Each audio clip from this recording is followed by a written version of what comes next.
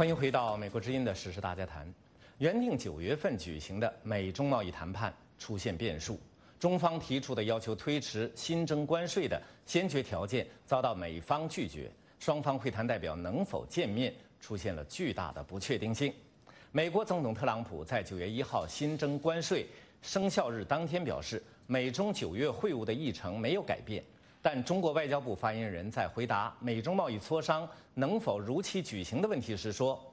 当前最重要的是要为中美双方继续磋商创造一个必要条件。特朗普警告说，北京采取拖延战略，后果他将承受不起。那么美中对抗不断升温，贸易战还有没有缓和的空间？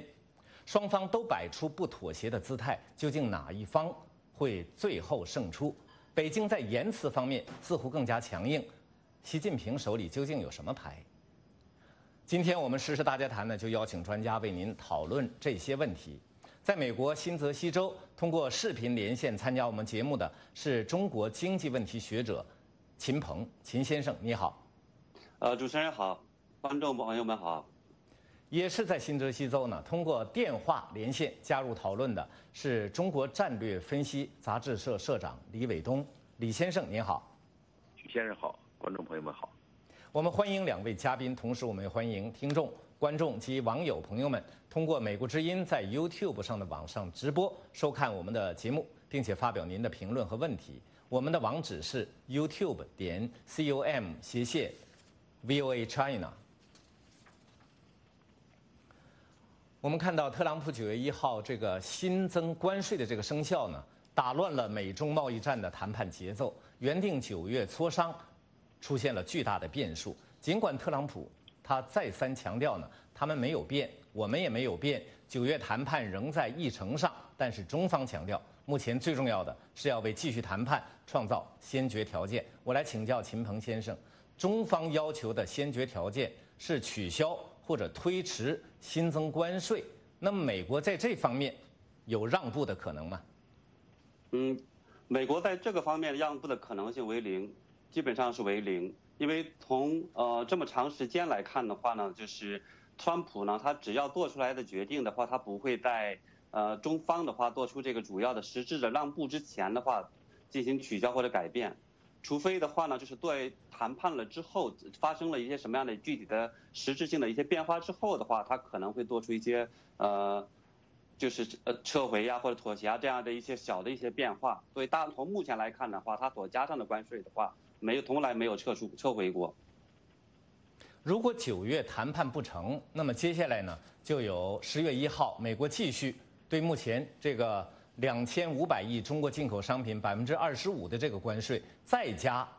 5%，以及呢12月15号，美国对价值5500亿全部中国进口商品加征关税，2个这个重要日期。那么我来请教李伟东先生，《纽约时报》悲观的预测说呢，如果9月谈判不成，那么美中关系将呈现自由落体状，也就是直线下降。对此您有什么评论？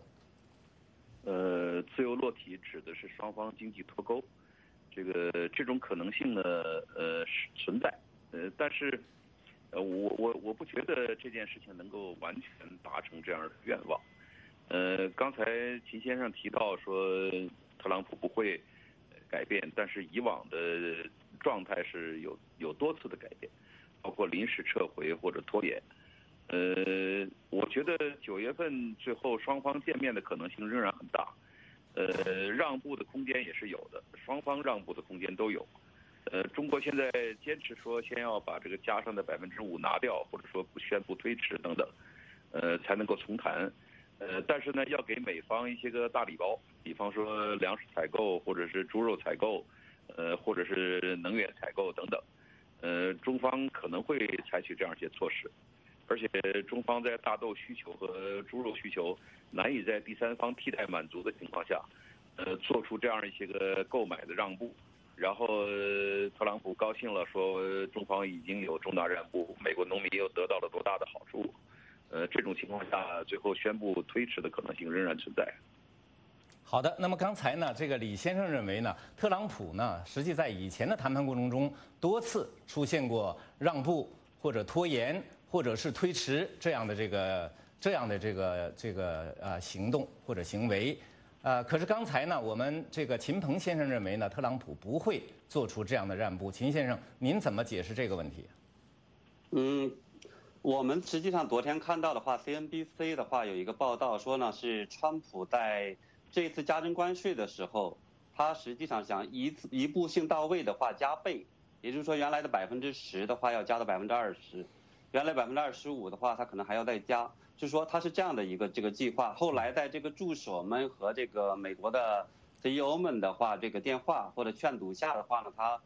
做出让步，说是考虑到资本市场，考虑到等等这些东西，但是呢，他后来还是不断的去讲说他很后悔没有对这个关税的话呢进行加的更多，所以的话呢，在这一次的话呢，就是目前已经实施的，以及呢接下去在12月15号要实施的。这个的话呢，实际上是给中方是预留了一个他进行大的让步的一个空间，而不是说接下去他直接要去撤回目前的加的，这个几乎是不可能的。而且的话呢，目前我们看到的这个5%的关税，实际上是什么呢？是在川普的话宣布到要在3000亿加征之后，他实际上中方的话是汇率的话进行了贬值，我们看到的话已经是4%多。所以在这种情况下的话，让他再把5%取消掉，我认为是不可能的。那么如果按照秦先生这个看法呢，是不可能做出让步的。那么9月谈判还会有吗？李先生。我觉得仍然可能。这个谈判不一定是见面，也可能是电话，像刘鹤那样打几个电话，然后川普说已经有谈判的可能了，双方商定一下谈判的议程。或者说这个谈判的地点或者具体的时间，总之只要出现这样的举动，川普总统就会宣布阶段性胜利。这样的这个拉锯战已经上演了1年了，这样的过程还会再重现。我相信川普总统的极限施压，这种手段，触动这个双方各自往前走的这个拉动力还是蛮大的。中方一方面口气上很强硬，一方面底下打电话，这样的事情也不是第一次上演了。我觉得还是有可能再谈的。好的，那李先生刚才提到，中方一方面口气很强硬，一方面呢在底下打电话。这个打电话呢，实质上是特朗普本人透露出来的。我们看到特朗普总统呢，他原本对9月谈判就抱有很大的希望。上个星期，我们看到美国媒体呢，曾对他透露的中国要求谈判的这个2通电话呢，做过详尽的这个研究。CNBC 这个电视节目主持人吉姆·克拉默他就说他说大家别在这个问题上争论来争论去，到底有没有这个电话？这个特朗普在中国来电问题上是否诚实并不重要，因为总统暗示的是他希望与中国继续谈判。我来请教秦先生，您怎么看特朗普的这个动机？为什么他一方面对中国下重手，而另一方面呢，又希望与北京谈判尽快达成协议呢？关于川普的话呢，他实际上时不时的吹点小牛，这个实际上大家都知道，对吧？那么关于他这个电话呢，实际上当时我看到这个报道的时候，我其实是表示怀疑。因为一方面的话，我们看到中共整个的这个舆论方方面面的话，实际上是非常整体是强硬的，是在有这种要升级这种这种战争、贸易战或者是一些这种选战的方面，然后的话呢，给川普的当选制造这种压力，这实际上是中共的一个做法。它已经发生了一个比较大的一个战略的一个转变的东西。然后的话呢，在这个时候的话，就是即使呢是我们看到说刘鹤在这个重庆的那个科技论坛上的话进行了这种讲话，说表示这种和缓，那么它只是一种态度。那么这个呼吁的话，实际上在英文里边也叫 call， 对吧？那么打电话也叫 call， 所以的话，当时我怀疑的话，川普是不是把这2个给搞混了？这是一方面，对。另一方面来讲的话，川普呢，他是说打了2通电话，就是有2个人或者是一个人打了2通电话。这个的话呢，就是在即使的话，中共要表示一个姿态的话，其实这个是很难的。所以的话，当时我是比较怀疑的。但是的话呢，不管怎么样来讲的话，对于中共的话，他不敢完全破局，因为他怕美国的话进行更大的方面的一个打击，更大的进行一个升级性的一些甚至金融制裁等等一些措施跟上来。所以的话呢，他不敢不谈判，实际上，所以在这个时候的话，他进行了这个750亿突袭性的一个加征关税之后，他实际上还是要像边打边谈，然后稍微退一步。所以这个时候的话，在像刘鹤的话呢，他这种以所谓的主和派的这个身份的话出现，传达这种善意的东西的话，那他实际上是正常的。所以在这个时候的话，说有这方面的这个中共的一个企图，所以的话，从这个意义上，川普其实倒也没有错。好的，那么刚才秦先生讲到中国方面、刘鹤方面，我们看到中国方面实际上呢就像秦先生说的那样，一方面官媒口气很壮，有人说是气壮如牛；另一方面呢，主管官员刘鹤却表示希望通过冷静谈判来解决贸易分歧。我来请教李先生，那么有人就说刘鹤的表态给人以中共乞求谈判的这样一种印象，你怎么看这个问题？我觉得现在共产党正在采取毛泽东当年对付国民党的办法，就是打打谈谈，打的过程当中呢，也是这个击中要害的打，比方说对这个川普的这个农业州，下重手的这样的方式，迫使川普来做出某些让步，然后呢一边又要谈，这个实际上这样长期拖延，他在等待一个像川普自己说的那样等待一个大选的一个可能性。如果中方判断川普下一步要连任，那么到今年年末或者明年年初，中方送一个大礼包，然后给出一个双方基本上都可以满意的协议的可能性很大。如果认为这个川普大势已去，这个选举上这个民主党方面出现强势的候选人，那么中方这个大礼包就可能不给了。这个实际上双方都在等待这个明年美国大选的这样一个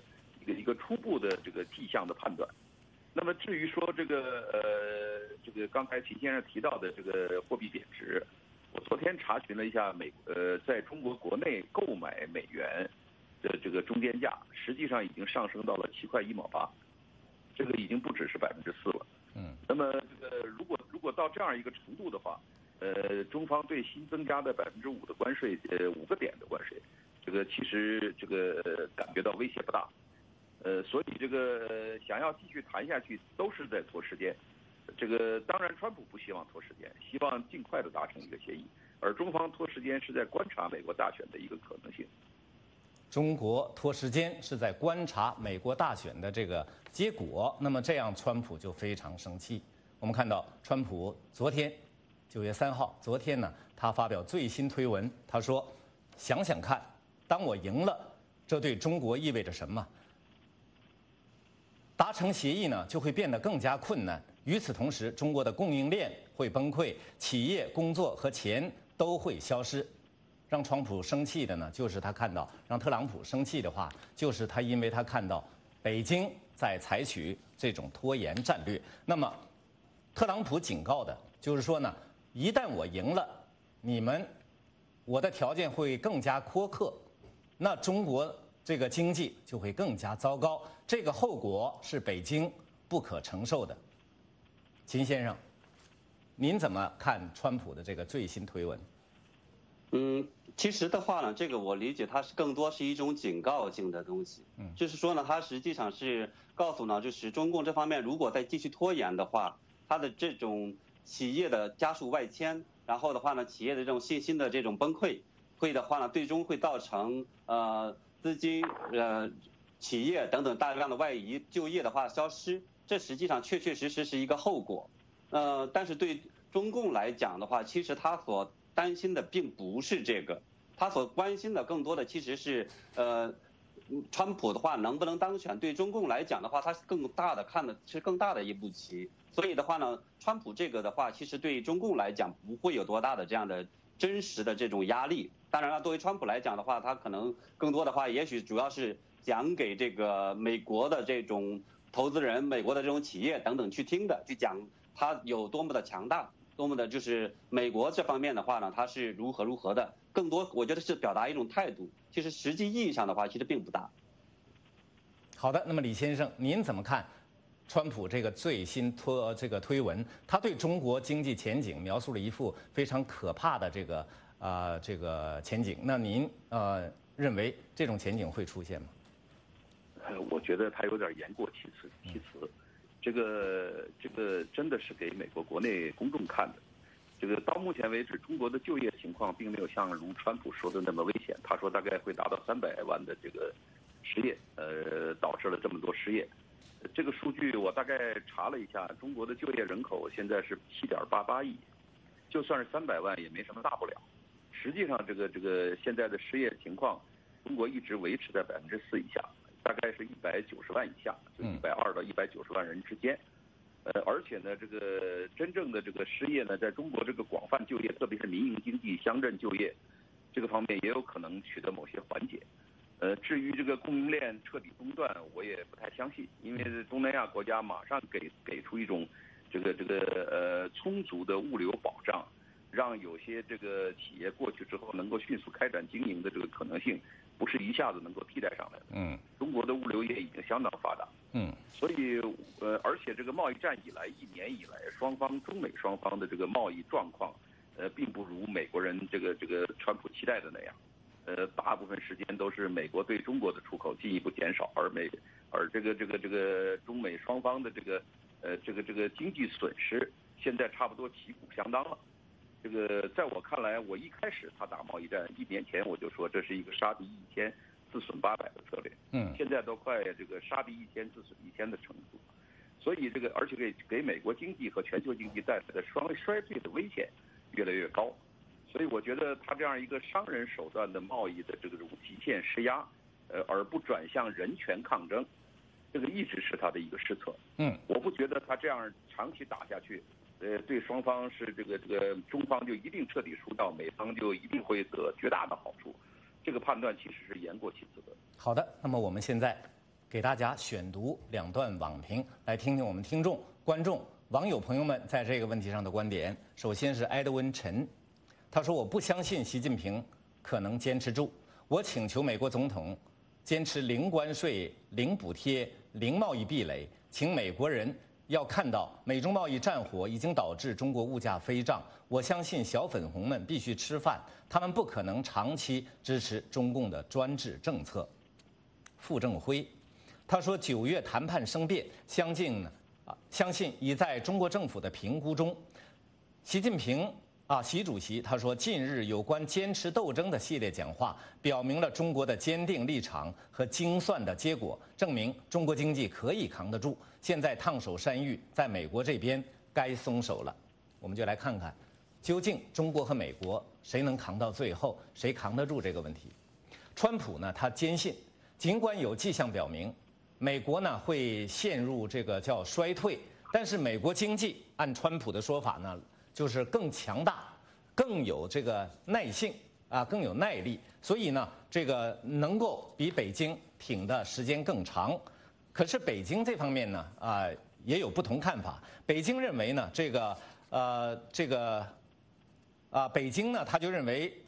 他虽然压住中国经济呢放缓了，但是还坚持说中国经济足够健康，有能力撑过川普的这个任期。我来请教秦先生，您如何看待这个美中双方这个立场？对美国来讲的话，川普就是整个的美国经济的话，目前我们认为还是比较强劲的，因为纯粹从经济分析这个角度来看。那么呢，即使现在的话呢，就是制造业有这种衰退的一个迹象，但是的话呢，一方面来讲的话，美国的制造业其实在整个 GDP 里边它只占15%。另一方面来讲的话，其实是可以通过其他的一些手段来进行这种改变的，像比如说美联储进行降息，进行2次降税，然后呢，在美国呢是川普昨天的推文里边也讲了，是说要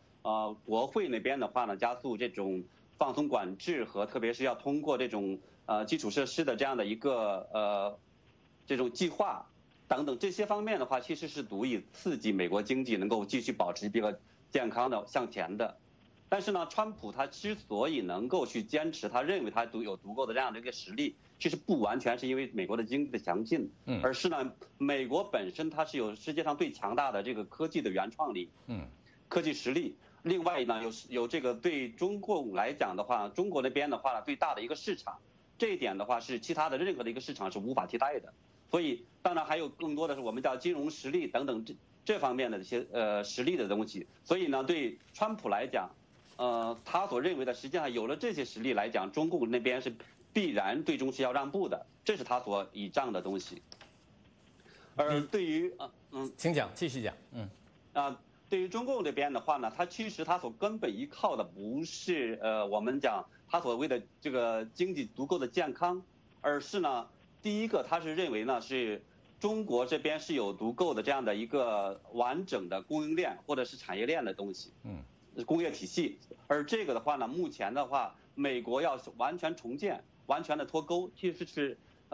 很大的难度的。即使也能够最终是完成一些主要的或者是一些高科技的一些产业链的脱钩的话，其实也是需要时间的。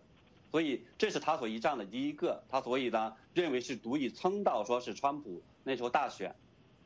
但是呢，从根子上来讲的话，他所倚仗的还是一个所谓的制度优势。就是他认为的话呢，说中国人来讲，在中共的这种长期的这种爱国主义的教育下、洗脑这个情况下的话，大家是可以去思考的，对吧？可以再扛1年，然后呢是能够去坚持住。这个实际上他所谓倚仗的制度优势。而美国这边的话，他是因为有民意的这样的一个基础，如果他民众不高兴的话，那么总统也当不成了，然后的话呢，整个就政府要下台的。所以呢，在这种情况下的话，他认为通过这种打大豆、打猪肉、打这些，实际上是对中国人造成这种大影响的这些事情，这些牌，他认为的话呢，能够去打通川普。所以他用的是这种所谓的制度优势的根本的东西。好的，我来请教李先生，您怎么看美中双方在贸易战中的这个地位和他们的优势和劣势呢？我觉得就耐力而言啊，这个抗压的耐力而言，美国远不如中国。这个中国我一再说，中共产党最大的优势就在于可以无限的压榨自己的国民，让他们不反抗，让他们过苦日子。让他们有反抗的声音发不出来等等，而美国是一个民主制度的国家，各个党派这个民间的声音、媒体的声音，都会铺天盖地而来。这个我自川普打贸易战以来，我看到的美国主流媒体全都是对他的批评，这在中国是不可能做到的。那么，所以这个等于说是，我不该用这样的形容词，就是一个君子和流氓之战。这个，如果这个流氓没有底线的情况下，你是拿他没有办法的，除非大家可以合力把这个流氓打倒。现在又缺乏这样的合力的情况下，或者说这个君子一方，缺少联盟意识，把自己的联盟也都破坏掉。这种情况下，这个去跟一个耍无赖的地方去打架，其实是很难获得这个表面上或者局部的胜利的。当然有长期的道义优势。那么中国方面刚才我这个形容可能是有些过分之处，就是也没有考虑到他自己的这个内生的动力，不光是这个流氓国家呀，或者说独裁政权这样的一个优势，还包括着这个中国人，普通的中国人，我不管你制度如何，我全民拼经济，不光是耐力的问题，全民拼经济，而且搞成了一个庞大的一个工业体系、加工体系。而且这个产品质量已经是做得越来越好了。这个跟这个中国的制度无关，这是中国人民自己的智慧、勤劳等等这样的因素造成的。美国方面的这个劳工素质和这个竞争拼的这样的能力，跟中国现在普通劳工素质比较而言，其实已经大大的逊色了。知识水平又当别论，但是敬业精神方面其实有很大的逊色之处，这也是美国最后耐不住的一个根本原因。好的，我再来给大家读一些，抓紧时间啊，读一些网评然后呢，我们回到我们节目当中。鱼耳朵他说，就像香港之反送中，美中贸易战呢已经不是简单的贸易战了，这是一场所谓资本主义和所谓社会主义的对比表演。中国人既要见证，也要参与。天佑特朗普，灯火熄时。说美国从来也没有打什么贸易战，是中共加入 WTO 10几年来一直在单方面打美国，美国在长期不公平的情况下采取行动来纠正。我们看到这位 Wind Walker 他表示不同观点。他说，中国被打压又不是1天2天了，新中国从未被外部势力打败，现在的情况下更加不可能被美帝打败。中美这样体量的国家只可能因为内部问题爆发而衰落。中国呢，一直在改革开放，逐步解决国内问题。美国两党恶斗，中产阶级收入几十年没有增长，未来谁输谁赢，还不是一目了然吗？刚才我们这个听众啊、观众及网友朋友们，他们的这个评论呢，是两方面观点都有。这样，我想简短的请我们两位专家呢，就我们刚才网友们他们所做的这个评论做一个简要的点评好吗？首先，秦先生。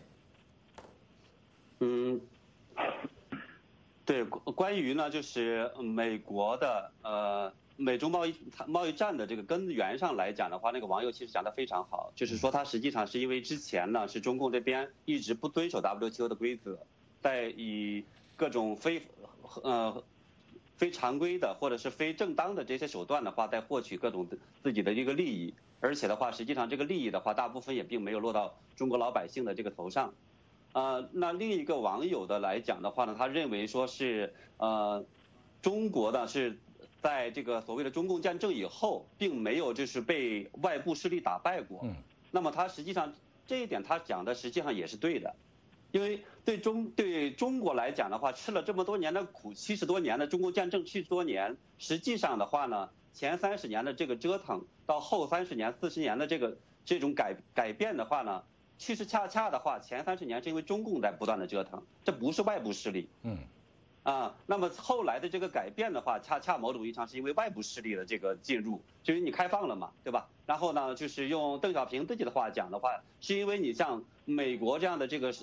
国家开放了之后的话，获得了市场，获得了这种技术，获得了这样的一个发展的一个源泉、一个动力的东西。所以其实这一点的话，他是对的，对吧？好，那李先生，您有什么补充吗？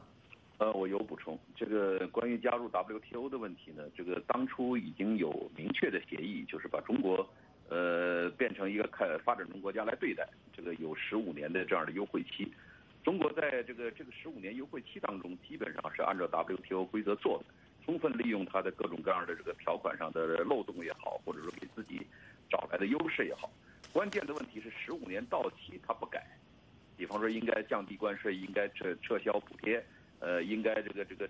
撤销某些人民币方面的这个问题，跟国际更加接轨，他不改才导致了他理亏，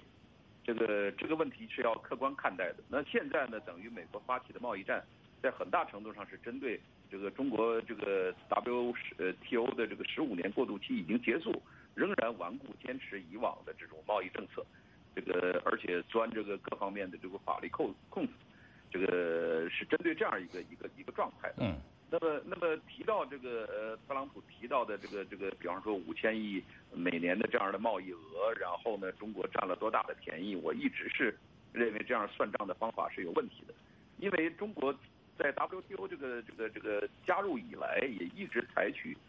压低这个普通劳工的这个价格，压低这个各方面的价格，等于在国内呢是用很高的这个价格购买，这个不是用很低的价格购买，然后呢这个压榨了这个国内的劳工，然后呢同时呢对美国呢再进一步降低，是带着某种这个劳工的血汗的这样的角度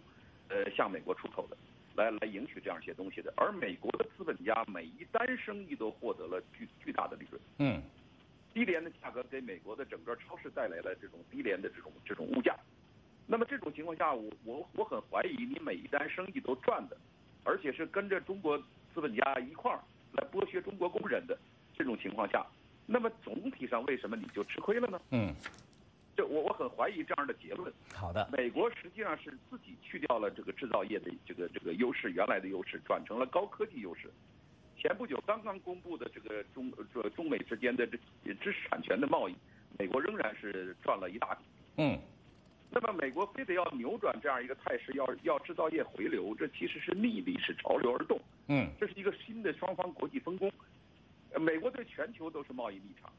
你把贸易逆差从中国转到别的地方，你还是逆差。你可以说日本又占了你的便宜，印度又占了你的便宜，这个逻辑其实是有问题的。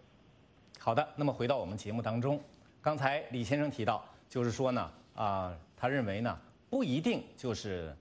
中国在占美国的便宜。那么特朗普就认为，不这样认为。特朗普认为，由于中国长期在美中经贸关系当中占尽美国的便宜，所以呢，未来的贸易协定就必须要让美国占据优势。他说不能平分秋色。可能这种观点让许多中国人感到不公平，感到特朗普霸道。那我来请教秦先生，您觉得特朗普的要求过分吗？我认为他的要求其实不过分。只是的话呢，他这个表述的话，因为他主要其实是针对这个美国的选民、美国的这个观众去讲的，所以的话呢，他可能让中国人听了不舒服。他如果换一个说法的话，其实同样的说着同一件事情，那么中国人反而会接受了。他实际上他根本想表达的是什么呢？就是说，他希望的话呢，中共这边的话是回归一个哪怕是一个正常商人、正常的一个这种国家在贸易方面的一个做法。他实际上真实想要中共这边达到的，像个30，对吧？零关税、零壁垒、零补贴等等这些做法，其实是完全是一个公平的一个 WTO 规则下的一个制度的一个标准、一个要求。所以它并不是一个过分的一个要求。而之所以这个让人家觉得这个有点过分的话，可能只是他这个表述，因为他主要是对美国自己选民去讲，所以他看起来是说让中共那边的话，如果要如何的是要做出一个巨大的一个让步，如何的，其实这本来就是一个应有的一个规则。我来请教李先生，那目前美中双方互不让步，美国呢在逼迫中国让步，那么中国的底线是什么？也就是说，如果必须让步，中国会让哪些，不让哪些？中国真实的底线其实是共产党的统治。如果这个双方贸易这个规则签署这些东西，需要动摇中国的法律体系，需要中国公开认错，需要这个中国方面出让更大的利益，这个肯定是中方不干的。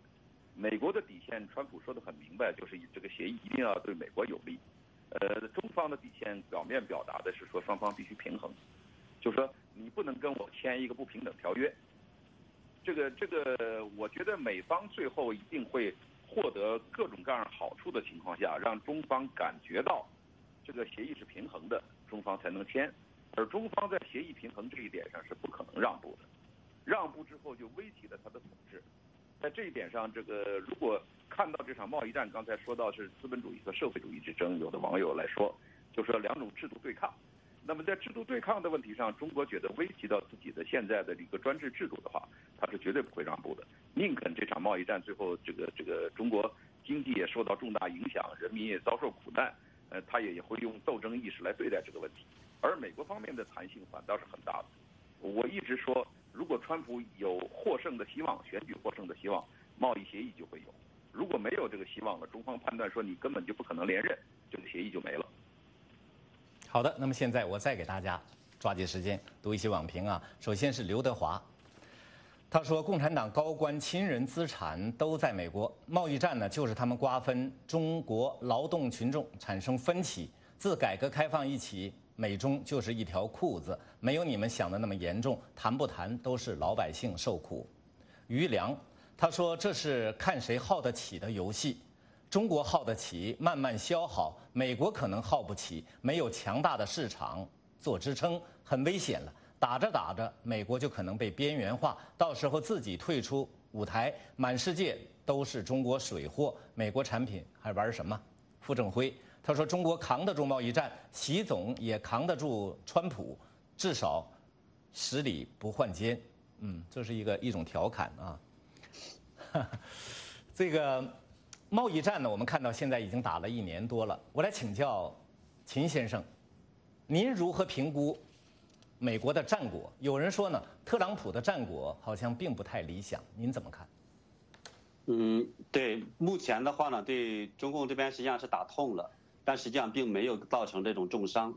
根本的原因的话，其实是因为美国呢，就是需要完成一个战略动员，需要完成这种在内部的话进行一个整合。战略进行转型，它需要这个时间，需要完成这样的一个舆论以及那种国内基础的一个根本性的一个转变。而这一点的话，其实跟当年的这个跟日本的贸易战、跟美国的这个贸易战，或者是一个更全面的一个战斗，这种冷战的这个做法的话，其实是完全不一样的。而因为日本那边的话，当时是没有像今天的话是中美之间这样的深的这样的一个经济政治经济，特别是技术方方面面的一个这种深的一个融合，或者所以呢，它的脱钩是非常难的，也需要非常多的一个时间。而在舆论方面的话呢，是当年的对苏联，实际上美国那边的话是有一个长期的一个动员，从二战以后就开始的话就有一个冷战的这样铁幕就落下来了。而对于中共这边的话，即使到今天的话，其实我们看到的这些左派的媒体，他们对中共的话这边的话还是一个很微妙、很特殊的一个态度。这个和大多数的民众的这个意见，其实当然也是相左的。我们看到是昨天还有一个报道的话是国会山报，它这个有一个报道说是67%的人的话，实际上认为呢，他们在这个关税这个战争中的话呢，他们实际上是受损的。这大部分人是认为是受损的，但是呢，67%的人的话，他支持这个川普的话，在贸易问题上的话继续对中共强硬。所以的话呢，美国是要完成这个战略动员的话，它其实也是需要时间。而且美国可能还有一个很特殊的地方的话，就是一个大选。它是呢，虽然当政几年的话，它很快在后边的这个1-2年之内就必须转型呢，是要准备这个选举。在这方面的话，川普其实是有这个弱点的。所以呢，从这一点上来看的话呢，是川普的并没有完全达到他的一个目的，所以他还是需要进一步的这个等待时机，然后的话呢，甚至要完成这个2020大选之后的话，还可能更多的来把这个主要的精力、全部的这样的一个注意力的话，能够转移到对中国的这个贸易战上边来。好的，那么刚才秦先生分析了他对这个美国特朗普总统贸易战这个战果，他做了很多分析更多的人呢对中国经济形势可能也感到很悲观，甚至更悲观。我来请教李先生，您如何评估中国的经济形势？中国的经济形势，刚才有网友提到物价飞涨，其实只有苹果和猪肉两个单项的这种增长，快速增长，总体物价水平仍然是相对平稳的。这个市场上去观察，只出现了2个个别商品的这种上涨。那么猪肉的问题大家也都知道，减少美国猪肉进口，然后呢转成俄罗斯的带有非洲猪瘟这个猪肉来进口，导致了中国大面积这种猪瘟的爆发。供应一直跟不上，苹果呢是去年减产了接近40%。那么这2项单项上涨，其他的东西物价总体上还在平稳。经济增长形势从这个今年到目前为止已经9月份了，前3个季度的这个情况看，中国最后完成6.5%的增长率，仍然不会有太大的问题。所以说中国的经济形势更危险，那是长期性的和结构性的问题。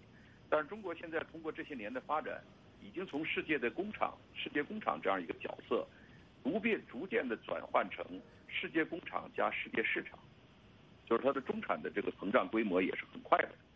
这种情况下，中国经济的抗压能力和长期的这个相对稳定略有下降，或者说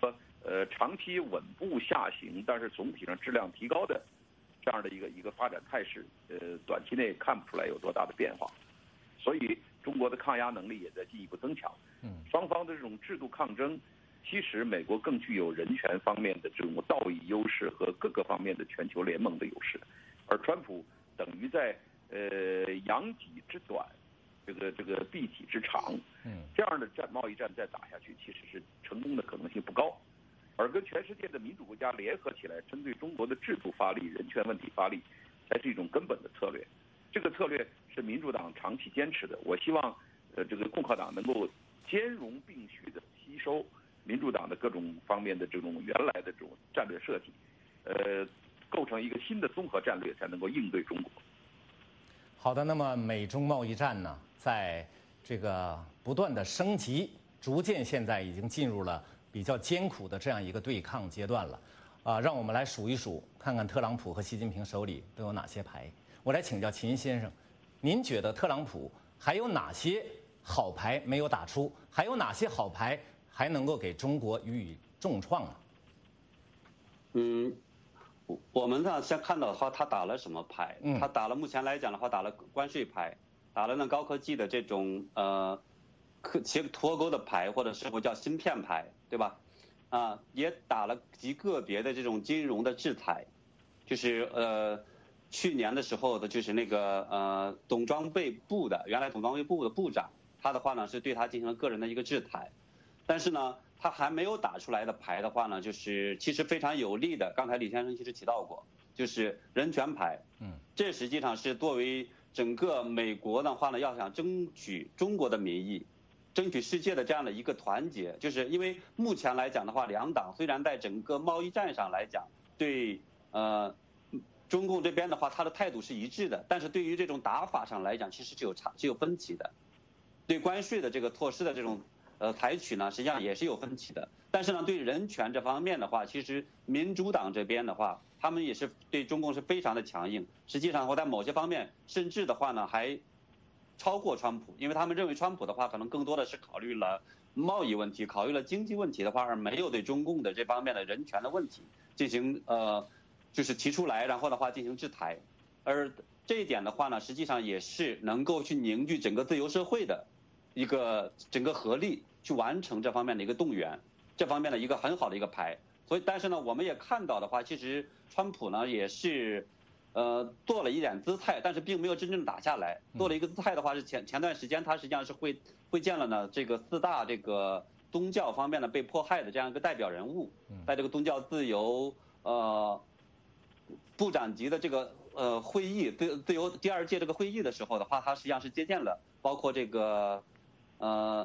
穆斯林的，还有这个家庭教会的，还有呢就是藏传佛教的，还有法轮功的等等这些的话，其实他如果在这个人权迫害的方面的话进行更多的揭露，那么这方面的话其实是能够足以支持，对争取更多的这方面支持的，这是一个很好的一个牌。另外一个牌的话，其实很好的一个牌是没有完全适用的，也是金融这方面的一个牌，制裁。在这方面的话，美国其实是足够的这方面的实力，也是世界上唯一的这方面的一个强国。这方面实际上是可以打得更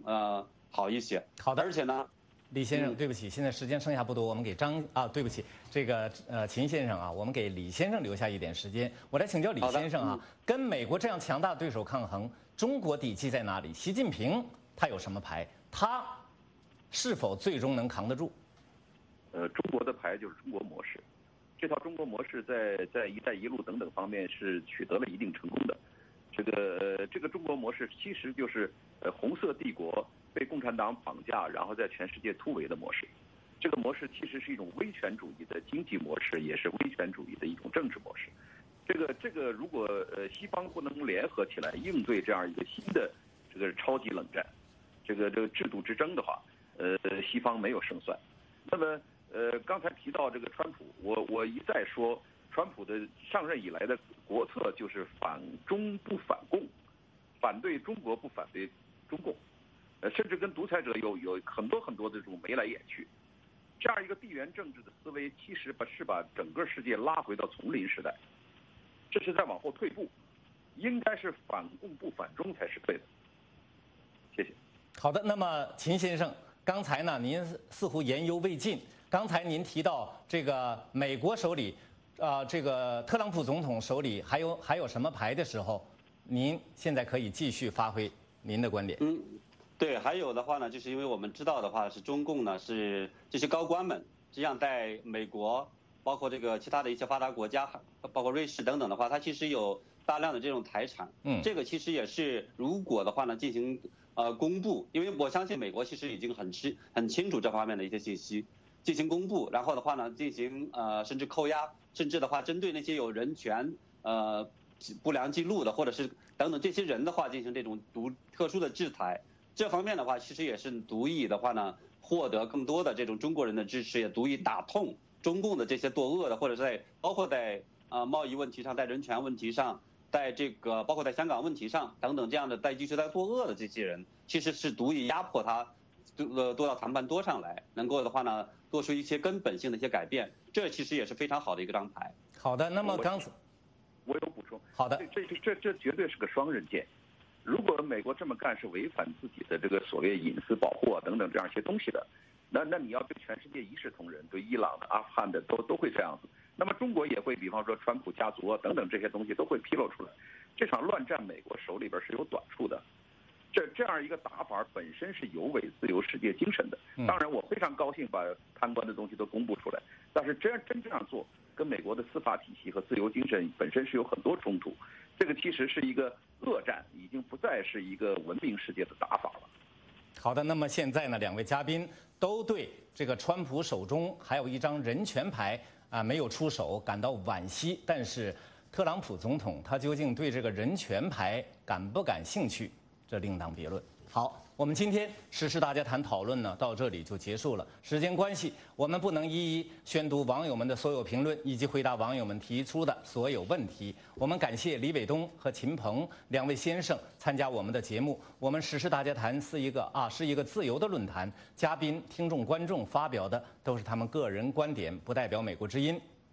明天我们时事大家谈讨论呢，关注热点话题：港府撤回修例，林郑月娥让步能否平息政治风波？此外呢，也请关注我们的美国观察节目。好，我是许波，我们下次节目再会。